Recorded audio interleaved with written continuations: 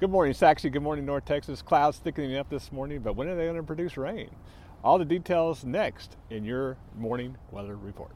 It's a cool morning out there this morning. Temperatures in the mid 40s. A little bit of a breeze, so definitely chilly out here. So if you're headed out this morning, take that jacket with you. As you can see, some breaks in the clouds, but clouds are going to thicken up today. Not much rain today.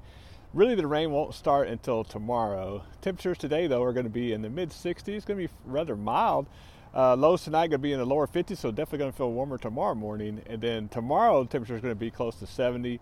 Rain going to start out west, but then as we get into Friday, that system is really going to move in. Rain's going to start, going to be off and on. Rainfall totals could be 1.5 inches to 2 inches. Heavy rain at times, no severe weather, thankfully, but that rain is going to continue on into the weekend. Now, as we get into Christmas Eve, it's going to start to taper off, and then Christmas Day should be fairly nice, relatively speaking, especially compared to the weather we were going to have the last couple of days before that. So cold front's going to move through, going to dry out, and we're going to have better weather Christmas Day. So that is great news. No snow, however. Well, as always, I'm watching the weather so you don't have to. Hope everyone has a great Wednesday, and we will talk to you soon.